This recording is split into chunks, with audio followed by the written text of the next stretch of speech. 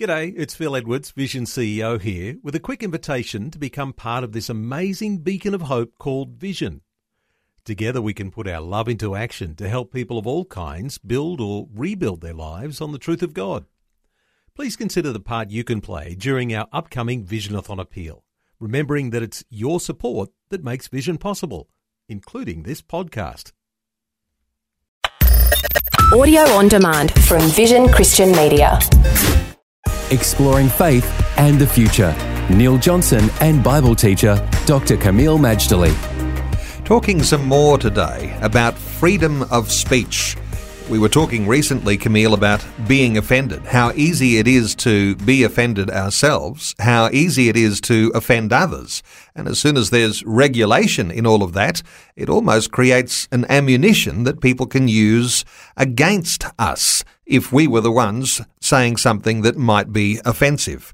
Let's talk some more about the enemies of free speech. There are many enemies. Well, Neil, indeed, free speech is that precious, rare human right that has been valued in the West, but has been under continual assault. I believe probably from the beginning, but especially in our time, because when there was a more overt Judeo-Christian foundation in society, freedom of speech was pretty much unshakable, because in part, people were a little more civil as well. Let's bear in mind that the public square has become very rancorous and poisonous over the last decades, and that's because of what we call the cultural civil war in the West. It's half a century old, pitting the neoliberals or progressivists against traditional social conservatives. It's not been a very pleasant situation, and to me in Australia, one of the greatest examples of it's been a while though of this example, and that was the Republic debate, so-called, where it was not really a debate. It was very, very abrasive, abusive, and all that kind of thing. Well, fortunately, we had a referendum. That referendum was decisive, and most of us have moved on, and that's good. So the people of Australia had a say in that issue. But when it comes to the enemies of free speech, we tend to think of people like Sharif and Saeed Kouachi, the two brothers that invaded the Charlie Hebdo magazine, or think of the North Korea who wanted to suppress the filming of a fictitious movie of their leader, Kim Jong-un.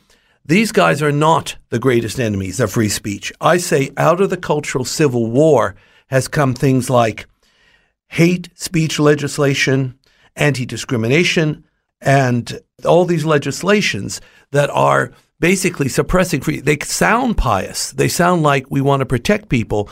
But what it does is it's trying to seal our citizens in bubble wrap, afraid they just might get offended. We can't live like that. It's stifling, it's suffocating, and it's wrong.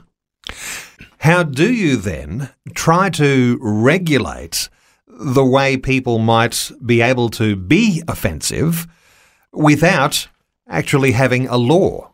That's a good question. How do you regulate the offensiveness of people? And of course, offensiveness is one thing. When you raise it a few degrees, it goes from offensiveness to blasphemy. Now, of course, I'm not for blasphemy, and I'm not actually even for offensiveness, and I'm not for discriminating against people on the basis of their race or other things. Nevertheless, in a free society, we have to allow diversity. If you suppress one group in the name of not offending people, eventually all of us will be suppressed in the process. So just bear in mind, when we had a Judeo-Christian foundation that was overt prior to the cultural civil war that started in the 60s, free speech was much freer than it is today. Faith and the Future with Neil Johnson and Dr. Kameel Majdali from Teach All Nations. For more from Dr. Majdali, including books and DVDs on prophecy, Bible commentaries, plus today's and other episodes of Faith and the Future, go to vision.org.au. Thanks for taking time to listen to this audio on demand from Vision Christian Media. To find out more about us, go to vision.org.au.